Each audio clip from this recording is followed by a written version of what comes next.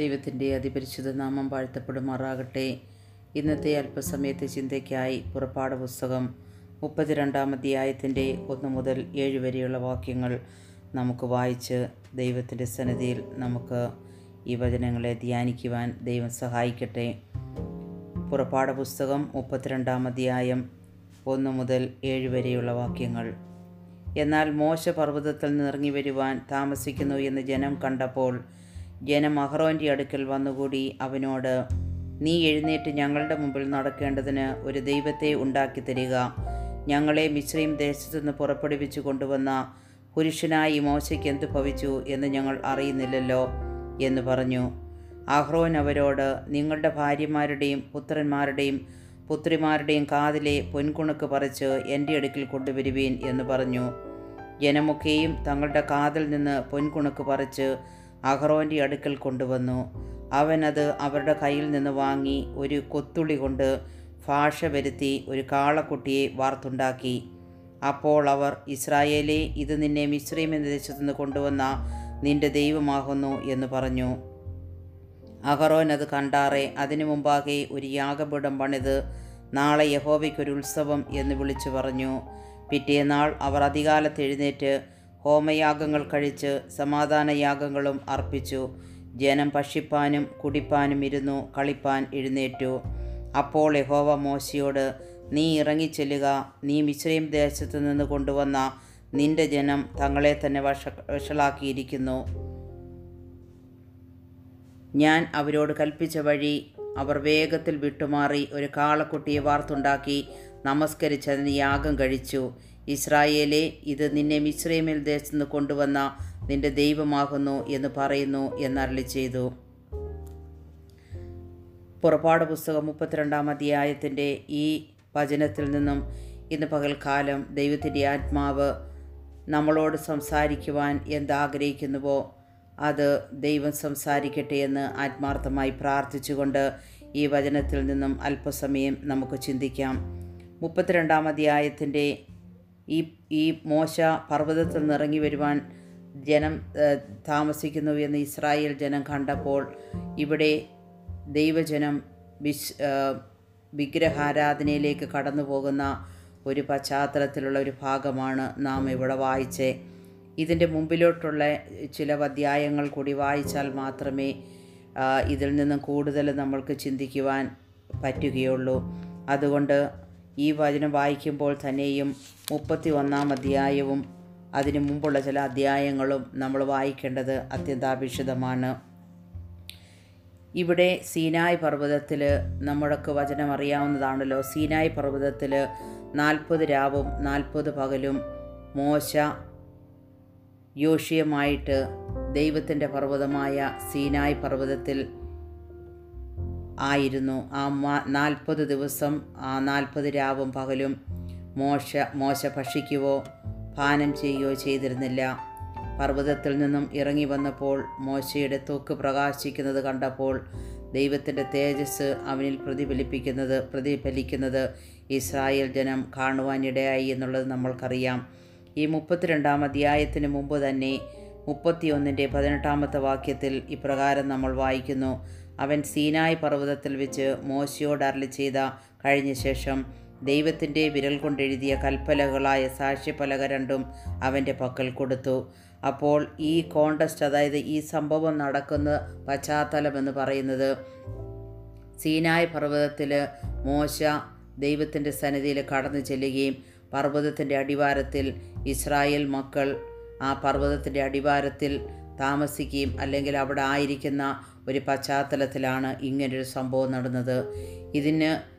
ഇതിൻ്റെ മുമ്പിലുള്ള അധ്യായങ്ങൾ വായിക്കുമ്പോൾ നമുക്ക് മനസ്സിലാക്കാൻ പറ്റും, ദൈവം ഇസ്രായേലിന് കൊടുത്ത പ്രമാണങ്ങളിൽ ഏറ്റവും പ്രധാനപ്പെട്ട ഒരു പ്രമാണമാണ് ഒന്നിൻ്റെയും വിഗ്രഹം ഉണ്ടാക്കി ആരാധിക്കരുത്, ഞാനല്ലാതെ അന്യദൈവം നിങ്ങൾക്കുണ്ടാകരുതെന്ന് ഇതിൻ്റെ മുമ്പിലത്തെ അധ്യായങ്ങൾ വായിച്ചാൽ നമുക്കേവർക്കും നന്നായിട്ടറിയാം.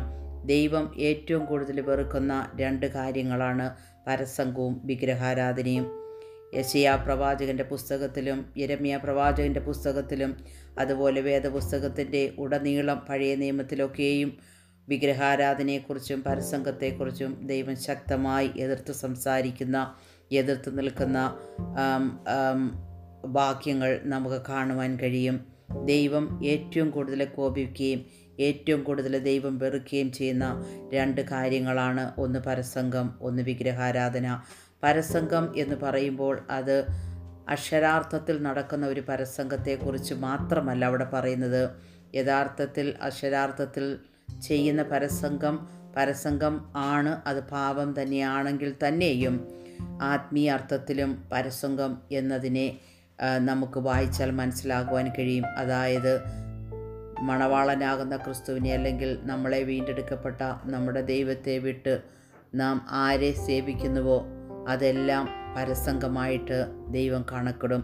അതുപോലെ തന്നെ വിഗ്രഹാരാധന എന്ന് പറയുമ്പോൾ ഇവിടെ മോശ പർവ്വതത്തിൽ നിറങ്ങി വന്നപ്പോൾ ഇസ്രായേൽ ജനം താഴെ വിഗ്രഹത്തെ വെച്ച് വാർത്തുണ്ടാക്കി ആരാധിക്കുന്ന ഒരു പശ്ചാത്തലമാണ് നമുക്കിവിടെ കാണുവാൻ കഴിയുന്നതെങ്കിലും ഇവിടെ അക്ഷരാർത്ഥത്തിൽ അവർ വിഗ്രഹത്തെ ആരാധിക്കുന്നുണ്ട്. എന്നാൽ പുതിയ നിയമത്തിലേക്ക് നമ്മൾ കടന്നു വരുമ്പോൾ അക്ഷരാർത്ഥത്തിൽ വിഗ്രഹത്തെ ആരാധിക്കുന്നതിനേക്കാൾ ഉപരി അത് പഴയ നിയമത്തിൽ എല്ലാം പുറത്ത് ഉള്ളത് ചെയ്യുന്നത് പാപമായി പരിഗണിക്കുമ്പോൾ പുതിയ നിയമത്തിൽ വളരെ കഠിനമേറിയ, അതായത് ഹൃദയത്തിൽ നമ്മൾ എന്ത് ചിന്തിച്ചാലും അത് പാപമായിട്ട് മാറുന്നൊരവസ്ഥയാണ് പുതിയ നിയമത്തിൽ. പഴയ നിയമത്തിൽ പുറമേയുള്ള ചെയ്യുന്ന കാര്യങ്ങൾക്ക് അതികഠിനമായ ശിക്ഷ ദൈവം അപ്പോഴപ്പോൾ കൊടുത്തുകൊണ്ടിരുന്നു. എന്നാൽ പുതിയ നിയമത്തിൽ കൃപായുഗത്തിലേക്ക് വന്നപ്പോൾ പാപങ്ങളുടെ ശിക്ഷ തൽക്കാലം പെട്ടെന്ന് കിട്ടാത്തത് കൊണ്ട് ജനം കൂടുതൽ പാപം ചെയ്യുവാൻ വ്യഗ്രത കാണിക്കുന്നുവെന്ന് നമ്മൾക്കറിയാം. ഇവിടെ നമ്മൾ വായിച്ച ആ വേദഭാഗത്തിലേക്ക് നമ്മൾ മടങ്ങി വരുമ്പോൾ മോശ പർവ്വതത്തിൽ നിന്നും ഇറങ്ങി വരുന്ന ആ സംഭവത്തെക്കുറിച്ചാണ് പറയുന്നത്.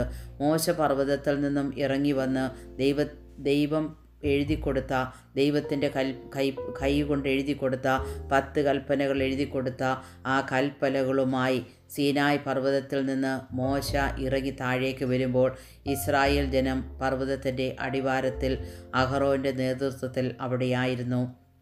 എന്നാൽ ഈ ഇസ്രായേൽ മക്കൾ മനസ്സിലാക്കേണ്ടിയിരുന്ന ഒരു കാര്യം, ഇവർ മരുഭൂമിയിലൂടെ 40 സംവത്സരം ഇവർ യാത്ര ചെയ്തു. ഇവർക്ക് വേണ്ടുന്നതൊക്കെയും ദൈവം അപ്പോഴപ്പോൾ തന്നെ കൊടുത്തിരുന്നു. എന്നാൽ ഇവർ കടന്നു വന്ന പാതയിൽ ഒരിക്കൽ പോലും മോശയാണെങ്കിലും അവരെ നടത്തിയവരാണെങ്കിൽ തന്നെയും നേതൃത്വ നിരയിലുള്ളവരാരും തന്നെ മോശയാണല്ലോ അവരെ നടത്തിക്കൊണ്ടുവന്നത്, എന്നാൽ ഒരിക്കൽ പോലും ഒരു വിഗ്രഹത്തെ വെച്ച് ആരാധിക്കുവോ ഒരു വിഗ്രഹങ്ങളുടെ മുമ്പിൽ വണങ്ങുകയോ ചെയ്ത ഒരു ചരിത്രം നമ്മൾക്കവിടെ കാണുവാൻ കഴിയില്ല. എന്നാൽ ചെങ്കടൽ കടന്നു അവർക്ക് ദൈവം പ്രമാണങ്ങളും ആരാധനാക്രമങ്ങളും ഒക്കെ കൊടുത്തു. അഹറോനെ പൗരോഹിത്യ അല്ലെങ്കിൽ പുരോഹിത ശുശ്രൂഷയ്ക്ക് വേണ്ടി ദൈവം ഇസ്രായേൽ മക്കളുടെ ഇടയിൽ നിന്നും ദൈവം വേർതിരിച്ചു. അഹറോൻ്റെ കുടുംബത്തിനും പൗരോഹിത്യ ശുശ്രൂഷ ദൈവം അവിടെ വെച്ച് അവർക്ക് വേണ്ടി കൊടുക്കുന്നതായിട്ടുള്ള വാക്യങ്ങളൊക്കെയും ഇതിൻ്റെ മുമ്പിലുള്ള അധ്യായത്തിൽ നിന്ന് നമുക്ക് വായിക്കുവാൻ കഴിയും. അഹറോൻ ദൈവത്തിൻ്റെ പുരോഹിതനായിരുന്നു. എന്നാൽ ഈ ഇസ്രായേൽ ജനം 40 ദിവസം സീനായ് പർവ്വതത്തിൻ്റെ അടിവാരത്തിൽ നിന്ന സമയത്ത് ദൈവത്തിൻ്റെ സാന്നിധ്യം, അതിനു മുമ്പ് പർവ്വതത്തിൽ തൊടുന്നവർ മരണശിക്ഷ അനുഭവിക്കുമെന്നുള്ള ഒരു കൽപ്പന ഉണ്ടായിരുന്നതുകൊണ്ട് പർവ്വതത്തിൽ വരുന്നതിന് മുമ്പ് തന്നെ ജനം തങ്ങളെ തന്നെ ശുദ്ധീകരിക്കുവാനും പർവ്വതം ആരും തൊടരുതെന്ന് മോശ കർശനമായി അവരോട് കൽപ്പിച്ചിരുന്നു. എന്നാൽ ഈ ജനം പർവ്വതത്തിൻ്റെ അടിവാരത്തിൽ വന്ന് ഇപ്രകാരം ആ പർവ്വതത്തെ തൊടാതെ തക്കവണ്ണം ജനത്തിൽ നിന്നും പർവ്വതത്തെ വേർതിരിച്ച് അവിടെ ആ അടിവാരത്തിൽ ഇവർക്ക് താമസിക്കും അല്ലെങ്കിൽ ഇവർക്ക് നിൽക്കുവാനുള്ള ആ സ്ഥലം പ്രത്യേകമായി വേർതിരിച്ചു ഒക്കെ കൊടുത്തു. എന്നാൽ 40 ദിവസം ഇവർ കാത്തിരുന്നിട്ടും പർവ്വതത്തിൻ്റെ മുകളിലേക്ക് കടന്നുപോയ മോശയ്ക്ക് എന്ത് സംഭവിച്ചുവെന്നോ മോശയെക്കുറിച്ച് ഒരു വിവരമോ അവർക്ക് അറിയാതിരുന്ന അവസരത്തിൽ അവർക്ക് ഒരു ദൈവത്തെ വേണമെന്നുള്ളൊരു ചിന്ത തോന്നി. എന്നാൽ ഈ 40 സംവത്സരം അവർ മിസ്രൈമിൽ നിന്നും കടന്നു വന്ന പശ്ചാത്തലത്തിൽ മരുഭൂമിയിൽ കൂടെ കടന്നുപോയപ്പോൾ അവർക്ക് വേണ്ടുന്ന സകലതും തന്ന ഒരു ദൈവത്തെ അവർക്കറിയാമെങ്കിൽ തന്നെയും ദൈവം അവരുടെ മുമ്പിൽ അത്ഭുതങ്ങളും അതിശയങ്ങളും വീര്യപ്രവൃത്തികളും നടത്തി അവരെ മരുഭൂമിയിലൂടെ ദൈവം കൊണ്ടുവന്നു. ഇത്രത്തോളം എത്തുവാൻ അവരെ സഹായിച്ചു. ആ അവസ്ഥയിലൊന്നും തന്നെ അവർ ഒരു വിഗ്രഹത്തെ ആരാധിച്ചിരുന്നില്ല. കാരണം അവരുടെ കൂടെ അവരെ നയിക്കുവാൻ അവരുടെ നേതാവായിട്ട് അവരുടെ നായകനായിട്ട് മോശ അവരുടെ കൂടെ ഉണ്ടായിരുന്നു. എന്നാൽ ഈ 40 രാവും ഈ 40 പകലും മോശ ഇവരുടെ അടുത്ത് നിന്ന് പർവ്വതത്തിൻ്റെ മുകളിലേക്ക് കടന്നുപോയി ദൈവത്തിൻ്റെ സന്നിധിയിലായിരുന്നപ്പോൾ ഇവരെ നിയന്ത്രിക്കുവാൻ വേണ്ടി അഹറോനെയാണ് നിയമിച്ചിരുന്നത്. എന്നാൽ മോശ തിരിച്ചു വരുന്നില്ല എന്ന് കണ്ടപ്പോൾ ഈ ജനം അഹറോനോട് ചെന്ന് പറഞ്ഞു, മോശയ്ക്ക് എന്ത് സംഭവിച്ചെന്ന് ഞങ്ങൾ അറിയുന്നില്ല. അതുകൊണ്ട് ഞങ്ങളുടെ മുമ്പിൽ നടക്കേണ്ടതിന് ഞങ്ങൾക്കൊരു ദൈവത്തെ ഉണ്ടാക്കി തരണമേ എന്ന് പറഞ്ഞു. അപ്രകാരം അഹറോൻ അവരുടെ ഭാര്യമാരുടെയും പുത്രന്മാരുടെയും പുത്രിമാരുടെയും കാതുകളിലുള്ള കുണുക്കുകൾ എടുത്തിട്ടുകൊണ്ട് തീയിലിട്ട് അതിൽ നിന്നും വാർത്തുണ്ടാക്കി ഒരു കാളക്കുട്ടിയെ പുറത്തു കൊണ്ടുവന്ന ചരിത്രമാണ് ഇവിടെ പറയുന്നത്. എന്നാൽ നാം മനസ്സിലാക്കേണ്ട ഒരു കാര്യം, അഹറോൻ എന്ന് പറയുന്നത് ദൈവത്തിൻ്റെ ഒരു പുരോഹിതനാണ്. അഹറോൻ പുരോഹിതനായിരിക്കെ ദൈവത്തെ ആ ഇസ്രായേൽ ജനത്തെ നയിക്കുവാൻ അല്ലെങ്കിൽ ആ ഇസ്രായേൽ ജനത്തെ ഭരിക്കുവാൻ തക്കവണ്ണം ആ സമയത്ത് അഹറോനെ ഏൽപ്പിച്ചിട്ട് മോശ കടന്നുപോയെങ്കിലും പർവ്വതത്തിൽ നിന്ന് മോശ കൽപ്പലകളുമായിട്ട് ഇറങ്ങി വരുമ്പോൾ കാണുന്ന കാഴ്ച, ഈ ജനം ഒരു കാളക്കുട്ടിയെ ഉണ്ടാക്കി ആ കാളക്കുട്ടിയോട്, ഇസ്രായേലേ, ഇത് നിന്നെ മിസ്രയീമിൽ നിന്ന് പുറപ്പെടുവിച്ചു കൊണ്ടുവന്ന നിൻ്റെ ദൈവമെന്ന് ഒരു കാളക്കുട്ടിയോട് പറയുന്നതും അവർ യാഗം കഴിക്കുന്നതും അതിൻ്റെ മുമ്പിൽ അവർ ഭക്ഷിപ്പാനും കുടിപ്പാനും ഇരുന്നു കളിപ്പാൻ എഴുന്നേറ്റു എന്ന് അവസാനത്തെ 32-ാം അധ്യായത്തിൻ്റെ 6-ാം വാക്യത്തിൽ നമുക്ക് വായിക്കുവാൻ കഴിയും.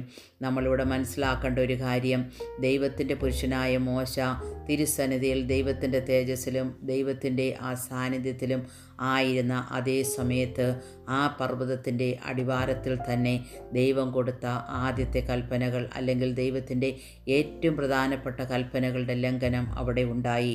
അപ്പോൾ അവർ ഒരു സ്വർണ്ണ കാളക്കുട്ടിയുടെ മുമ്പിൽ വണങ്ങി നീ എൻ്റെ ദൈവം എന്ന് പറയത്ത അവസ്ഥയിലേക്ക് ഇസ്രായേൽ ജനം താഴ്ത്തപ്പെട്ടു. ഭൂമിക്ക് മീതെയും ആകാശത്തിന് കീഴെയും യാതൊരു വിഗ്രഹങ്ങളും ഉണ്ടാക്കരുതെന്നും ഒരു വിഗ്രഹത്തെ നമസ്കരിക്കരുതെന്നും ഞാനല്ലാതെ അന്യദൈവങ്ങൾ നിനക്കുണ്ടാകരുത് ഇസ്രായേലേ എന്ന് അവരോട് പറഞ്ഞ കൽപ്പന അവർ പാടെ മറന്നുപോയി. അവർ ആ കാളക്കുട്ടിയെ ആരാധിക്കുവാനിടയായി. അക്ഷരാർത്ഥത്തിൽ അവർ ആ കാളക്കുട്ടിയുടെ മുമ്പിൽ യാഗങ്ങൾ കഴിച്ചപ്പോൾ ദൈവത്തിൻ്റെ കോപം അവർക്ക് നേരെ ഉയരുവാനിടയായി. നാം സേവിക്കുന്ന ദൈവം ദഹിപ്പിക്കുന്ന അഗ്നിയാണെന്നുള്ള സത്യം അവർ മനസ്സിലാക്കിയില്ല. ആ സമയത്ത് അതിൻ്റെ പിന്നാലെയുള്ള വാക്യങ്ങൾ വായിക്കുമ്പോൾ നമുക്ക് മനസ്സിലാകും, മോശയോട് ദൈവം പറയുന്നുണ്ട്, ഞാൻ ആ ജനത്തെ ദഹിപ്പിക്കുവാൻ വേണ്ടി നീ എന്നെ വിടുക എന്ന്. എന്നാൽ മോശ അവിടെ തടസ്സം നിന്ന്, മോശ അവിടെ ദൈവത്തിൻ്റെ സന്നിധിയിൽ നിന്ന് അവർക്ക് വേണ്ടി തടസ്സം നിന്നതുകൊണ്ട് ദൈവം ആ ജനത്തെ അപ്പോൾ നശിപ്പിച്ചില്ല. അപ്പോൾ നാം ഇവിടെ മനസ്സിലാക്കേണ്ട കാര്യം, നാം ഈ വാക്യങ്ങൾ നമ്മൾ വായിക്കുമ്പോൾ നമ്മൾ വളരെ വ്യക്തമായി നമ്മൾ ചിന്തിക്കേണ്ട, സാവധാനത്തിൽ നാം ചിന്തിക്കേണ്ട ഒരു കാര്യമാണ്. പലപ്പോഴും പുതിയ നിയമസഭയാകുന്ന അല്ലെങ്കിൽ ദൈവമക്കളാവുന്ന നമ്മൾ പലപ്പോഴും ചിലപ്പം ഒരുപക്ഷെ ചിന്തിച്ചേക്കാം, പഴയ നിയമത്തിൽ പറയുന്ന ഈ കാളക്കുട്ടിയും നമ്മളുമായിട്ടുള്ള ബന്ധം എന്തെന്ന്. ഒരുപക്ഷെ പുതിയ നിയമസഭയിലോ അല്ലെങ്കിൽ ഏതെങ്കിലും ദൈവമക്കൾ എന്നെ കേൾക്കുന്നുണ്ടെങ്കിൽ ഒരിക്കൽ ചിലപ്പോൾ അവരങ്ങനെ ചിന്തിച്ചേക്കാം, ഏത് വിധത്തിലുള്ള വിഗ്രഹത്തെ നാം ആരാധിക്കുന്നു എന്ന്. എന്നാൽ നാം ഇവിടെ മനസ്സിലാക്കേണ്ട ഒരു കാര്യം, ഒരു കാളക്കുട്ടിയെയോ ഒരു പടത്തിനെയോ നമ്മളാരും ഉണ്ടാക്കി വെച്ചിട്ട് നീ എൻ്റെ ദൈവം എന്ന് പറയുകയില്ല. വീണ്ടെടുക്കപ്പെട്ട ദൈവമക്കൾക്ക് വിഗ്രഹാരാധന അല്ലെങ്കിൽ വിഗ്രഹത്തെ പോയി തൊഴുതുക, വണങ്ങുക ഒന്നും ചെയ്യുന്നത് അവർ ചെയ്യാറില്ല. എന്നാൽ ഈ പഴയ നിയമത്തിൻ്റെ ഈ പശ്ചാത്തലത്തിൽ ഒരു കാളക്കുട്ടിയെ അവരുണ്ടാക്കി ദൈവമായിട്ട് ആരാധിച്ചു എന്നിവിടെ പറയുമ്പോൾ തന്നെ നാം മനസ്സിലാക്കേണ്ട കാര്യം, പുതിയ നിയമസഭയിലേക്ക് വരുമ്പോൾ കർത്താവിനെ അല്ലാതെ അല്ലെങ്കിൽ ദൈവത്തെ അല്ലാതെ നമ്മുടെ ഹൃദയത്തിൽ വെച്ച് ദൈവത്തിന് കൊടുക്കേണ്ട ആ ഇമ്പോർട്ടൻസ് അല്ലെങ്കിൽ ആ പ്രാധാന്യത, ആ നമ്മുടെ ജീവിതത്തിലെ ആ ദൈവത്തിന് കൊടുക്കേണ്ട ആ സ്ഥാനം നമ്മൾ മറ്റേതൊരു കാര്യത്തിനോ, നമ്മുടെ ജോലിക്കായിക്കോട്ടെ, നമ്മുടെ കുടുംബത്തിലുള്ളവർക്കായിക്കോട്ടെ, നമ്മുടെ ഭാര്യയ്ക്കോ ഭർത്താവിനോ കുഞ്ഞുങ്ങൾക്കോ കൊടുക്കുമ്പോൾ അത് വിഗ്രഹാരാധനയായിട്ട് മാറുന്നു എന്ന് നമ്മളൊരു പക്ഷേ മനസ്സിലാക്കുന്നില്ല. അതുപോലെ തന്നെ ദൈനംദിന ജീവിതത്തിൽ നമ്മൾ ദൈവത്തിൻ്റെ സന്നിധിക്ക് അല്ലെങ്കിൽ ദൈവത്തിന് കൊടുക്കേണ്ട സ്ഥാനം നമ്മൾ മാറ്റിവെച്ചിട്ട് മറ്റുള്ള കാര്യങ്ങളിൽ നമ്മൾ വ്യാപൃതരാകുമ്പോഴും നമ്മുടെ ഹൃദയം ഗ്രാജ്വലി വിഗ്രഹാരാധനയിലേക്ക് മാറിപ്പോവുകയാണെന്നുള്ള സത്യം നാം ഇവിടെ മനസ്സിലാക്കണം. ഇവിടെ ഇസ്രായേൽ മക്കൾക്ക് ആ വിഗ്രഹത്തെ വാർത്തുണ്ടാക്കുവാൻ തക്കവണ്ണം അഹറോൻ തന്നെ അവരെ സപ്പോർട്ട് ചെയ്തു. അഹറോനെ സംബന്ധിച്ചോളം അഹറോൻ പുരോഹിതനാണ്. ദൈവത്തിന് പുരോഹിത ശുശ്രൂഷ ചെയ്യുവാൻ വിളിച്ച് വേർതിരിക്കപ്പെട്ട ഒരു വ്യക്തിയാണ് അഹറോൻ. അപ്പോൾ ആ ജനം ഞങ്ങൾക്കൊരു ദൈവം വേണമെന്ന് പറയുമ്പോൾ അവരെ നിരുത്സാഹപ്പെടുത്തി സത്യദൈവത്തിങ്കിലേക്ക്, അല്ലെങ്കിൽ ഇങ്ങനെ ഒരു വിഗ്രഹത്തെ ഉണ്ടാക്കുവാൻ നമുക്ക് പറ്റില്ല എന്ന് പറഞ്ഞ് സത്യദൈവത്തിങ്കിലേക്ക് ഇവരുടെ ഹൃദയങ്ങളെ തിരിക്കേണ്ടതിന് പകരം മറിച്ച് അവരിൽ നിന്ന് തന്നെ പൊന്നുകളും കുണുക്കുകളും കൊണ്ടുവന്ന് അതിൽ നിന്നും കൊത്തുള്ളി ചെത്തിയെടുത്ത് ഒരു സ്വർണ്ണ കാളക്കുട്ടിയെ ഉണ്ടാക്കുവാൻ അഹറോൻ്റെ ഹൃദയത്തിൽ തോന്നിച്ചു. അങ്ങനെ അവർക്ക് അവരുടെ മുമ്പിൽ ഉണ്ടാക്കി കൊടുത്തു. ഈ കാളക്കുട്ടിയെ സംബന്ധിച്ച് നാം ഓർക്കുകയാണെങ്കിൽ ഇവർ മിസ്രൈമിൽ നിന്ന് കടന്നു വന്ന കാലത്ത് ഈ മിസ്രൈമിൽ അനേക വിഗ്രഹാരാധനകളും അനേക പരസംഗങ്ങളും വിഗ്രഹാരാധനകളും നിറഞ്ഞിരുന്ന ഒരു രാജ്യമാണ് മിസ്രൈം. അപ്പോൾ ഇസ്രായേൽ ജനം മിസ്രൈം ദേശത്ത് താമസിച്ചിരുന്ന അത്രയും കാലം അവരുടെ ജീവിതത്തിൽ അവിടെയുള്ള പല വിഗ്രഹാരാധനകളും അവരുടെ ഹൃദയത്തിൽ ഉരുത്തിരിഞ്ഞതുകൊണ്ടാണ് അവർ അവിടെ നിന്ന് മാറി ഈ ചെങ്കടൽ കടന്ന് വന്ന് മരുഭൂമിയിലൂടെയൊക്കെ യാത്ര ചെയ്ത് ഈ സീനായ് മലയുടെ അടിവാരത്തെത്തിക്കഴിഞ്ഞിട്ടും അവരുടെ ഹൃദയത്തിൽ മിസ്രൈമിലെ ആ വിഗ്രഹങ്ങളും അവിടുത്തെ ഉത്സവങ്ങളും അവിടെ നിന്നും പറ്റിയ ചില ഭാവങ്ങളും അവരുടെ ഹൃദയത്തിലും അവരുടെ ശരീരത്തിലും ബന്ധിച്ചിരുന്നത് കൊണ്ടാണ്, അല്ലെങ്കിൽ അത് അവരുടെ ജീവിതത്തിൻ്റെ ഭാഗമായതുകൊണ്ടാണ് കുറച്ച് ദിവസം മോശയെ കാണാതെ വന്നപ്പോൾ, അല്ലെങ്കിൽ അവരെ നടത്തിക്കൊണ്ടുവന്ന ആ ദൈവദാസനെ കാണാതെ വന്നപ്പോൾ പെട്ടെന്ന് ജനം പണ്ടത്തതിലേക്ക് തിരിഞ്ഞു പോകുവാനും ആ ദൈവം ഏറ്റവും കൂടുതൽ വെറുക്കുന്ന പാപത്തിലേക്ക് ആഴ്ത്തപ്പെടുവാനും ഇടയായി. മിസ്രൈമ്യരുടെ ദൈവങ്ങളിലെ ഒരു ദൈവമാണ് കാളക്കുട്ടി എന്ന് നമുക്കറിയാൻ പറ്റും. അതുപോലെ തന്നെ നാം മനസ്സിലാക്കേണ്ട ഒരു കാര്യം, ഇവിടെ അഹറോൻ പുരോഹിതനായിരിക്കുന്ന അഹറോൻ തന്നെ വിഗ്രഹാരാധനകളെ എതിർക്കുകയും വിഗ്രഹാരാധനയിൽ നിന്ന് ജനത്തെ മാറ്റിക്കൊണ്ടു പോകേണ്ട അഹറോൻ തന്നെ വിഗ്രഹത്തെ ഉണ്ടാക്കി അവർക്ക് കൊടുക്കുന്നു. അപ്പോൾ നാം മനസ്സിലാക്കേണ്ട കാര്യം, നാം കടന്നു പോകുന്ന ഇന്നത്തെ സഭകളിലും അല്ലെങ്കിൽ ഇന്നത്തെ ഈ അന്ത്യകാലഘട്ടമായിരിക്കുന്ന ഈ സമയത്ത് നാം ഈ കാര്യമൊന്ന് ശോധന ചെയ്യേണ്ടത് ഏറ്റവും ആവശ്യമാണ്. ഏതെങ്കിലും വിധത്തിൽ നമ്മൾ കടന്നു പോകുന്ന ഏതെങ്കിലും സഭകളിലായിക്കോട്ടെ, എന്തെങ്കിലും വിഗ്രഹാരാധനയുടേതായിട്ടുള്ള എന്തെങ്കിലും കാര്യങ്ങൾ നാം കാണുമ്പോൾ, അല്ലെങ്കിൽ അതിൻ്റെ ലീഡർഷിപ്പ്, അല്ലെങ്കിൽ ഇന്ന് നയിക്കുന്ന സഭകളുടെ നേതൃത്വ സ്ഥാനത്തിലിരിക്കുന്നവർ വിഗ്രഹാരാധനയെ പ്രോത്സാഹിപ്പിക്കുമ്പോൾ നാം അവിടെ വളരെ ബുദ്ധിയോടും പരിജ്ഞാനത്തോടും ദൈവകൃപയോടും മാറി നിൽക്കേണ്ടത് അത്യന്താപേക്ഷിതമാണ്. ഈ 32-ാം അധ്യായത്തിൻ്റെ 6-ാം വാക്യത്തിൻ്റെ അവസാന ഭാഗത്ത് പറയുന്നു, പിറ്റേന്നാൾ അവർ അതികാലത്ത് എഴുന്നേറ്റ് ഹോമയാഗങ്ങൾ കഴിച്ച് സമാധാനയാഗങ്ങളും അർപ്പിച്ചു. ജനം ഭക്ഷിപ്പാനും കുടിപ്പാനും ഇരുന്നു, കളിപ്പാൻ എഴുന്നേറ്റു. അപ്പോൾ വിഗ്രഹത്തെ വെച്ച് അവർ യാഗം കഴിച്ചു കഴിഞ്ഞപ്പോൾ അവർ അവരുടെ സൃഷ്ടിതാവാകുന്ന സൈന്യങ്ങളുടെ യഹോവയെ, അല്ലെങ്കിൽ ദൈവത്തെ അവർ പൂർണ്ണമായി മറന്നു കളഞ്ഞു. അപ്പോൾ അവർ അതിൻ്റെ ആ ഭാഗം അവിടെ നമ്മൾ ചിന്തിക്കുമ്പോൾ അത് അവർക്കൊരു എൻജോയ്മെൻറ്റായി പ്ലേയിങ് ആയി, അല്ലെങ്കിൽ അവർ ഭക്ഷിക്കുന്നു, കഴിക്കുന്നു, എൻജോയ് ചെയ്യുന്നു. അപ്പോൾ ഒരു പരസംഗത്തിലേക്കും വിഗ്രഹാരാധനയിലേക്കും ജനം മാറിപ്പോകുന്നത് കൊണ്ട് പെട്ടെന്ന് ദൈവത്തിൻ്റെ കോപം അവരിലേക്ക് വരുന്നതും മോശ അവർക്ക് വേണ്ടി ഇടിവിൽ നിന്നതുകൊണ്ട് ദൈവം അവരെ നശിപ്പിക്കാതെ ഇരിക്കുന്നതും നമുക്കിവിടെ കാണുവാൻ കഴിയും. ഈ സമയത്ത് നമ്മൾ ഇവിടെ ചിന്തിക്കുകയാണെങ്കിൽ, കൽപ്പലകളുമായിട്ട് മോശ പർവ്വതത്തിൻ്റെ അടിവാരത്തിൽ വരുന്ന സമയത്താണ് ഇപ്രകാരം ഇത് കാണുന്നത്. അപ്പോൾ തന്നെ മോശയ്ക്ക് ഏറ്റവും കോപമുണ്ടായി. ദൈവത്തിൻ്റെ കൈവച്ച് എഴുതി വെച്ച് കൊടുത്ത ആ കൽപ്പലകൾ മോശ എടുത്തുടയ്ക്കുവാനും ഇസ്രായേൽ മക്കളെ അവരുണ്ടാക്കി വെച്ച, അല്ലെങ്കിൽ അവർ അഹ്റോനെ കൊണ്ടുണ്ടാക്കിപ്പിച്ച ആ സ്വർണ്ണ കാളക്കുട്ടിയെ എടുത്ത് തീയിലിട്ട് ചുട്ടരച്ച് പൊടിയാക്കി വെള്ളത്തിൽ വിതറി ഇസ്രായേൽ മക്കളെ കുടിപ്പിച്ചു. മനസ്സിലാക്കണമേ, അപ്പോൾ മോശയ്ക്ക് അത്രത്തോളം ജനം വിഗ്രഹാരാധനയിലേക്ക് പോയതുകൊണ്ട് മോശയ്ക്ക് അവരുടെ നേരെ കോപം ജ്വലിച്ചുവെന്ന് നമ്മൾക്ക് കാണുവാൻ പറ്റും. ദൈവത്തിൻ്റെ സന്നിധിയിൽ മോശ ഇടിവിൽ നിന്നതുകൊണ്ട് മാത്രമാണ് ഇസ്രായേൽ മക്കളെ ദൈവം അന്ന് ദഹിപ്പിക്കാതിരുന്നത്.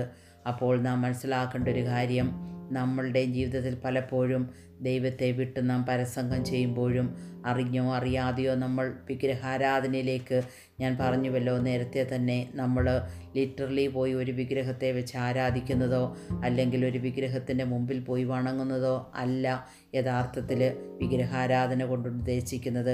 അതും വിഗ്രഹാരാധനയാണ്. അപ്പോൾ ഒരുപക്ഷെ ദൈവമക്കൾക്ക് തോന്നിയേക്കാം, ഒരിക്കൽ പോലും ഞങ്ങളുടെ ജീവിതത്തിൽ വിഗ്രഹമില്ലല്ലോ എന്ന്.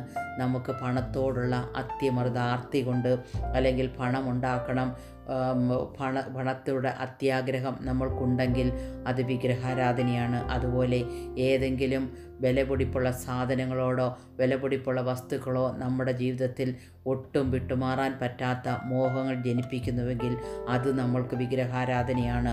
പക്ഷേ ഇതൊക്കെ പലപ്പോഴും നമ്മുടെ ജീവിതത്തിൽ വിഗ്രഹാരാധനയാണെന്ന് പറയുമ്പോൾ അതിനെ ഏറ്റെടുക്കാനോ ഒന്നും നമ്മൾ തയ്യാറാകുന്നില്ല. കാരണം എന്താണെന്ന് ചോദിച്ചാൽ, നമ്മുടെ ഹൃദയത്തിൽ ഉരുത്തിരിയുന്ന ആഗ്രഹങ്ങൾക്ക് പുറമേ നമ്മൾ പായുന്നവരാണ്.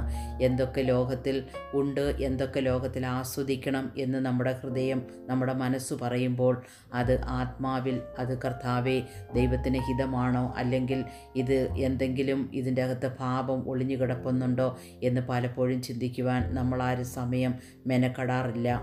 ഒരുപക്ഷെ വചനത്തിൻ്റെ പരിജ്ഞാനക്കുറവോ ഒക്കെയാകാം. പക്ഷേ എന്നാൽ ദൈവമക്കളെ ഓർക്കണം, നമ്മുടെ ഹൃദയം ദൈവത്തിൽ നിന്ന് ഏതെങ്കിലും രീതിയിൽ അകന്നു പോകുമ്പോൾ നമ്മളൊന്നീ പരസംഗത്തിലോ അല്ലെങ്കിൽ വിഗ്രഹാരാധനയിലോ നമ്മൾ വീഴുമെന്നുള്ളത് വളരെ സത്യം തന്നെയാണ്.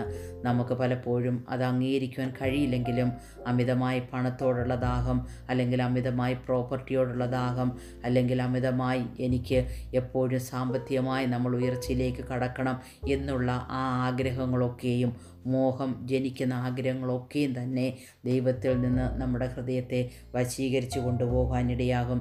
ഇവിടെ മോശ ഇസ്രായേൽ ജനത്തിൻ്റെ ഇടയിൽ ഇടിവിൽ നിന്നതുകൊണ്ട് മാത്രമാണ് ദൈവം ഇസ്രായേൽ ജനത്തെ ദഹിപ്പിക്കാതിരുന്നത് എന്നിവിടെ വായിക്കുന്നു. അപ്പോൾ മോശയുടെ ജീവിതത്തിൽ ഇസ്രായേൽ മക്കളെ ചെങ്കടൽ കടത്തിക്കൊണ്ടുവന്ന് ഇസ്രായേൽ മക്കളോടുകൂടെ 40 വർഷം മരുഭൂമിയിൽ അവിടെ നടത്തിയ ഒരു നായകനാണ് മോശ. അപ്പോൾ പുതിയ നിയമസഭയായിരിക്കുന്ന നമ്മളും പലപ്പോഴും നമ്മൾ അറിഞ്ഞോ അറിയാതെയോ വിഗ്രഹാരാധനയിലേക്കൊക്കെ പോകുമ്പോഴും നാം മനസ്സിലാക്കണം, ദൈവത്തിൻ്റെ കോപം പലപ്പോഴും ഒരുപക്ഷെ നമ്മുടെ ജീവിതത്തിൽ കടന്നു വന്നേക്കാം. എന്നാൽ മോശ ഇടിവിൽ നിന്ന് പ്രാർത്ഥിച്ചതുപോലെ കർത്താവ് നമ്മൾക്ക് വേണ്ടി പിതാവാം ദൈവത്തോട് എപ്പോഴും പക്ഷപാതം ചെയ്യുന്നത് കൊണ്ടായിരിക്കും ഒരുപക്ഷെ അവൻ്റെ കോപം നമ്മൾ അനുഭവിക്കാതെ കടന്നു പോകുന്നത്. അതല്ലെങ്കിൽ നമ്മൾക്ക് വേണ്ടി പല പ്രിയപ്പെട്ടവർ ലോകത്തിൻ്റെ പല ഭാഗങ്ങളിൽ നിന്ന് പ്രാർത്ഥിക്കുന്നത് കൊണ്ട് പലപ്പോഴും ചില അനർത്ഥങ്ങൾ ദൈവം വരുത്തുമെന്നറിയുന്നത് നമ്മൾ ആരും അറിയാതെ തന്നെ നമ്മുടെ ജീവിതത്തിൽ നിന്നും മാറിപ്പോകുന്നു.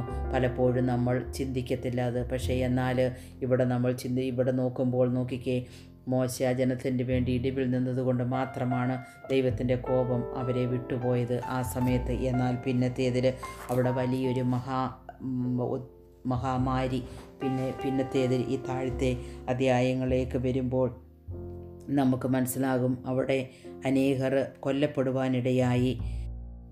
അതുപോലെ തന്നെ അതിൻ്റെ താഴോട്ട് നമ്മൾ വായിക്കുമ്പോൾ അഹ്റോൻ അവരെ അഴിച്ചുവിട്ട് കളയുകാൽ ജനം കെട്ടഴിഞ്ഞവരായി എന്ന് കണ്ടിട്ട് മോശ പാളയത്തിൻ്റെ വാതിൽക്കൽ നിന്നുകൊണ്ട് യഹോവയുടെ പക്ഷത്തിലുള്ളവൻ എൻ്റെ അടുക്കൽ വരട്ടെ എന്ന് വിളിച്ചു പറഞ്ഞു. എന്നാറെ ലേവ്യർ എല്ലാവരും അവൻ്റെ അടുക്കൽ വന്നുകൂടി. അവൻ അവരോട്, നിങ്ങൾ ഓരോരുത്തൻ താൻ തൻ്റെ വാൾ അരക്കി കെട്ടി പാളയത്തിൽ കൂടി വാതിൽ തോറും കടന്ന് ഓരോരുത്തൻ താൻ തൻ്റെ സഹോദരനെയും താൻ അന്തസ്നേഹിതനെയും താൻ കൂട്ടുകാരനെയും കൊന്നുകളയുവീൻ എന്നിങ്ങനെ ഇസ്രായേലിൻ്റെ ദൈവമായ യഹോവ കൽപ്പിക്കുന്നു എന്ന് പറഞ്ഞു.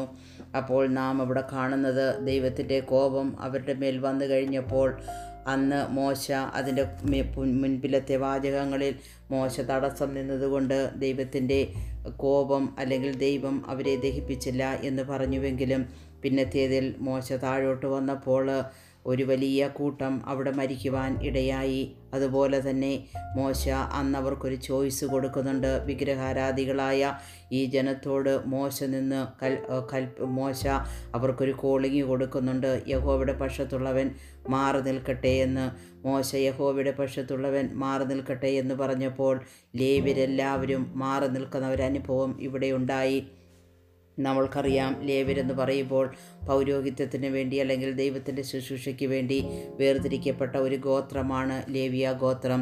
അപ്പോൾ അവിടെ ഒരു വേർപാട്, അതായത് വിഗ്രഹത്തെ ആരാധിച്ചുകൊണ്ടിരുന്ന ആ ജനത്തിൻ്റെ മധ്യേ ദൈവം ഒരു കോളിങ് കൊടുക്കുമ്പോൾ ലേവ്യരെല്ലാവരും മാറി മോശയോടുകൂടി നിൽക്കുന്ന ഒരനുഭവം അവിടെ നമുക്ക് കാണുവാൻ കഴിയും. പ്രിയ ദൈവമക്കളെ, ഇന്ന് പകൽക്കാലം എന്നെ കേൾക്കുന്ന ഏതെങ്കിലും ദൈവമക്കൾ ഇത് നമ്മൾ ഒരു ഗാഢമായി അല്ലെങ്കിൽ കുറച്ച് ഡീപ്പായിട്ട് നമ്മളത് ചിന്തിക്കുമ്പോൾ നമ്മുടെ ജീവിതത്തിൻ്റെ ഏതെങ്കിലും വശങ്ങളിൽ ഇങ്ങനെയുള്ള വിഗ്രഹാരാധനകളിൽ നമ്മൾ വ്യാപൃതരായിട്ടുണ്ടോ? അത് സഭയിലായിക്കോട്ടെ, അത് നമ്മുടെ ദൈനംദിന ജീവിതത്തിലായിക്കോട്ടെ, നമ്മുടെ കുടുംബത്തിലായിക്കോട്ടെ, നമ്മുടെ ഹൃദയം ഏതെങ്കിലും വിഗ്രഹാരാധനയിൽ അഥവാ വീണു പോയിട്ടുണ്ടെങ്കിൽ ലേവ്യർ മാറി നിന്നതുപോലെ അല്ലെങ്കിൽ മോശ അവിടെ എഴുന്നേറ്റ് നിന്ന് ദൈവത്തിൻ്റെ പക്ഷത്തുള്ളവൻ മാറി നിൽക്കട്ടെ എന്ന് പറയുവാൻ ഇന്ന് പകൽക്കാലം നമ്മൾ ആരെങ്കിലും തയ്യാറാണോ എന്ന് നമ്മളൊന്ന് ചിന്തിക്കേണ്ടത് അത്യന്താപേക്ഷിതമാണ്. ഇവിടെ വിഗ്രഹാരാധനയിൽ ഒരു കൂട്ടം ജനം വീണുപോയപ്പോൾ ലേവ്യർ മാത്രം യഹോവയുടെ പക്ഷത്തുള്ളവൻ മാറി നിന്ന് മോശയോട് അവർ ചേർന്ന് നിൽക്കുന്ന അവസ്ഥ നമ്മൾ കണ്ടു. ഈ പകൽക്കാലവും നമ്മൾ കടന്നു പോകുന്ന സഭകളിൽ ഇന്നത്തെ വിശ്വാസഗോളത്തെ മുഴുവൻ നമ്മൾ നോക്കിക്കഴിഞ്ഞാൽ വ്യക്തമായി നമുക്ക് മനസ്സിലാക്കുവാൻ കഴിയും. ആത്മീയമായ കണ്ണുകളെ നമ്മൾ ഉയർത്തി നോക്കിക്കഴിഞ്ഞാൽ പല സഭകളുടെയും ഉള്ളറകളിൽ ശക്തമായ വിഗ്രഹാരാധനയുണ്ട്. അത് ഒരുപക്ഷെ അത് വിഗ്രഹത്തെ അവർ ലിറ്ററലി ചെന്ന് ആരാധിക്കുന്നില്ല എങ്കിൽ തന്നെയും ഈ 32-ാം അധ്യായത്തിൻ്റെ അവസാനം പറഞ്ഞതുപോലെ ജനം കളിപ്പാനും ഭക്ഷിപ്പാനും കുടിപ്പാനും ഇരുന്നു, കളിപ്പാൻ എഴുന്നേറ്റു എന്നുള്ള വചനം ഇന്നത്തെ പല സഭകളിലും ആരാധനയോടൊപ്പം തന്നെ നടക്കുന്ന മറ്റൊരു കാര്യമാണ്.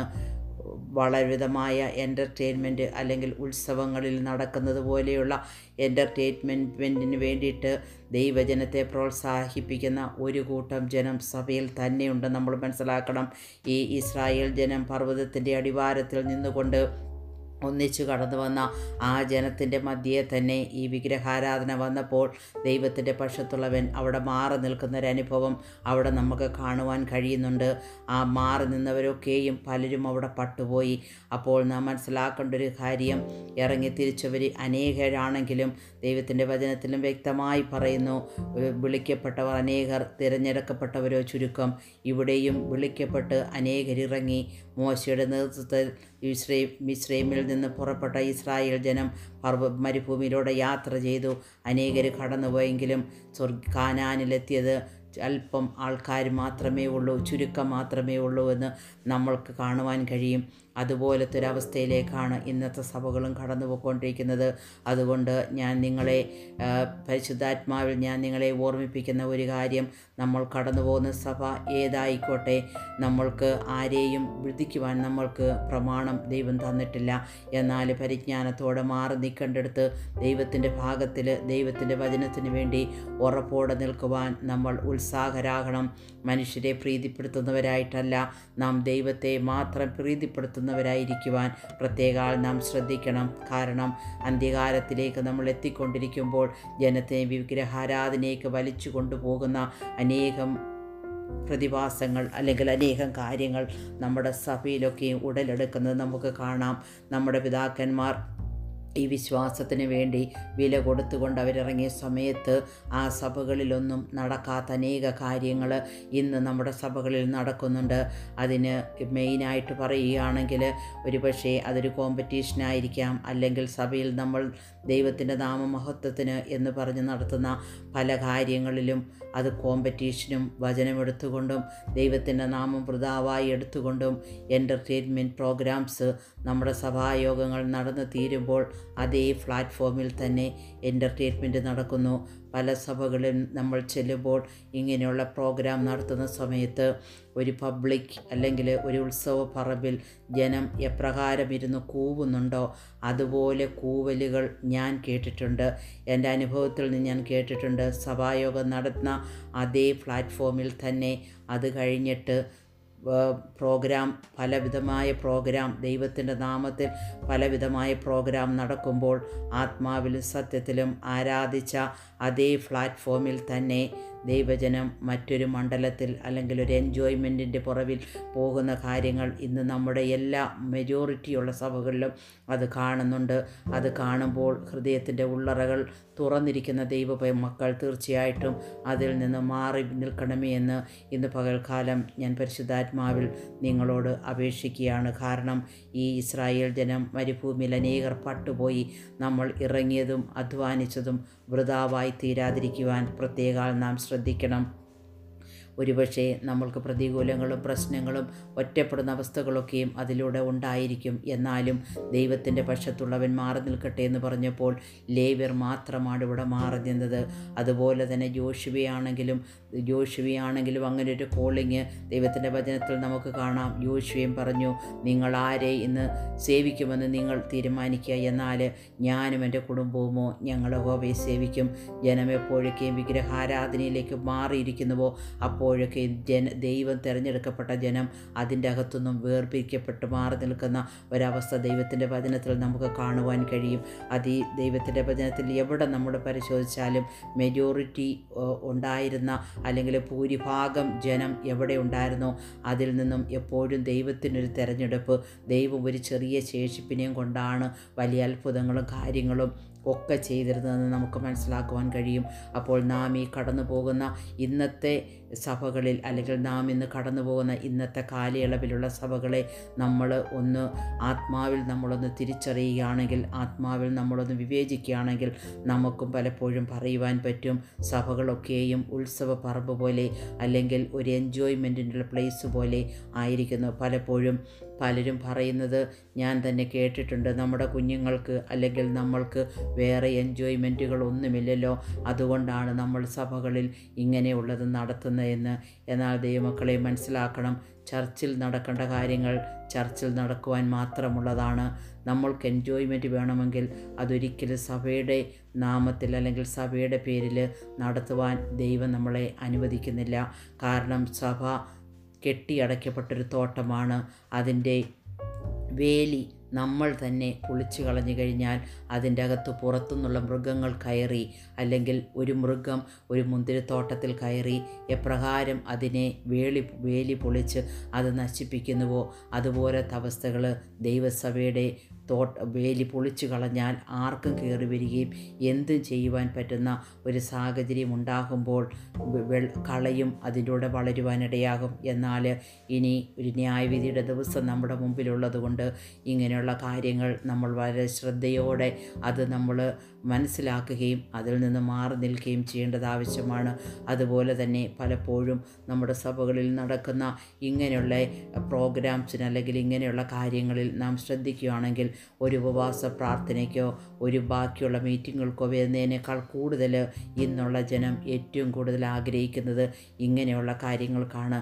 അപ്പോൾ നാം മനസ്സിലാക്കേണ്ട ഒരു കാര്യം, യേശുവിൽ നിന്നുള്ള നമ്മുടെ ഫുൾ കോൺസെൻട്രേഷനെ മാറ്റിക്കൊണ്ട് മറ്റു പല കാര്യങ്ങളിലേക്കും നമ്മുടെ ശ്രദ്ധയെ ഡൈവേർട്ട് ചെയ്യുമ്പോൾ നമ്മൾ പരസംഗവും വിഗ്രഹാരാധനയുമായിട്ട് മാറ്റപ്പെടുകയാണെന്നുള്ളൊരു കാര്യം നമ്മളിവിടെ വ്യക്തമായി മനസ്സിലാക്കണം. ഈ നാളുകളിൽ പലയിടത്തും സംഭവിക്കുന്നത് അതുതന്നെയാണ്. എൻജോയ്മെൻറ്റിന് വേണ്ടിയിട്ട് മാത്രം ജനം കൂടുന്നു, അതും ദൈവത്തിൻ്റെ നാമത്തിൽ. അതുപോലെ തന്നെ നമ്മൾ പലപ്പോഴും കാണുന്നതാണ്, നമ്മൾ ദൈവത്തെ അനുകരിക്കുന്നു അല്ലെങ്കിൽ കർത്താവിനെ നമ്മൾ ഇമിറ്റേറ്റ് ചെയ്യുമ്പോൾ നാം അറിയാതെയെങ്കിലും നാം മനസ്സിലാക്കാതെ പോകുന്നൊരു കാര്യമാണ്, നമ്മൾ യേശുവിനെ അഭിനയിക്കുന്നു. ഒരിക്കലും നമുക്ക് യേശുവിനെ അഭിനയിക്കാൻ കഴിയില്ല. അത് നമ്മുടെ പിതാക്കന്മാർ ഇറങ്ങിയ കാലങ്ങളിൽ ഇങ്ങനെയുള്ള കാര്യങ്ങൾക്കൊന്നും ആരും പ്രോത്സാഹനം കൊടുത്തിരുന്നില്ല. എന്നാൽ അന്നുള്ള ജനത്തിന് അതുകൊണ്ട് അന്നുള്ള തലമുറകൾ നശിച്ചു പോവുകയോ അവർ ദൈവസന്നിധിയിൽ നിന്ന് അകന്നു നിൽക്കുന്ന ഒരവസ്ഥയോ ഒരിക്കലും ഉണ്ടായിട്ടില്ല.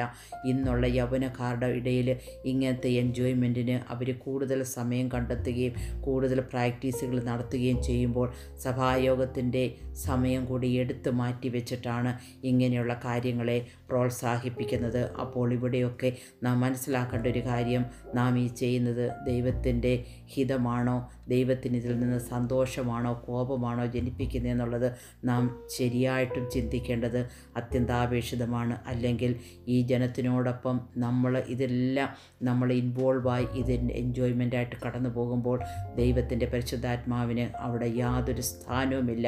അതുകൊണ്ട് തന്നെ ഇങ്ങനെയുള്ള സഭകളിൽ നിന്ന് ദൈവത്തിൻ്റെ ആത്മാവിൻ്റെ എല്ലാ വ്യാപാര ശക്തികളും അല്ലെങ്കിൽ ദൈവത്തിൻ്റെ ആത്മാവിൻ്റെ ഒരു ശക്തിയും അവിടെ നടക്കുവാൻ, ദൈവത്തിൻ്റെ സാന്നിധ്യം അവിടെ ഉണ്ടാകുവാൻ ഒരു ചാൻസും അല്ലെങ്കിൽ ഒരു സാഹചര്യവും അവിടെ ഉണ്ടാകത്തില്ല. അതിന് പകരം ശക്തമായ അന്ധകാര വ്യാപാര ശക്തികൾ അവിടെ വാഴുവാനിടയാകും.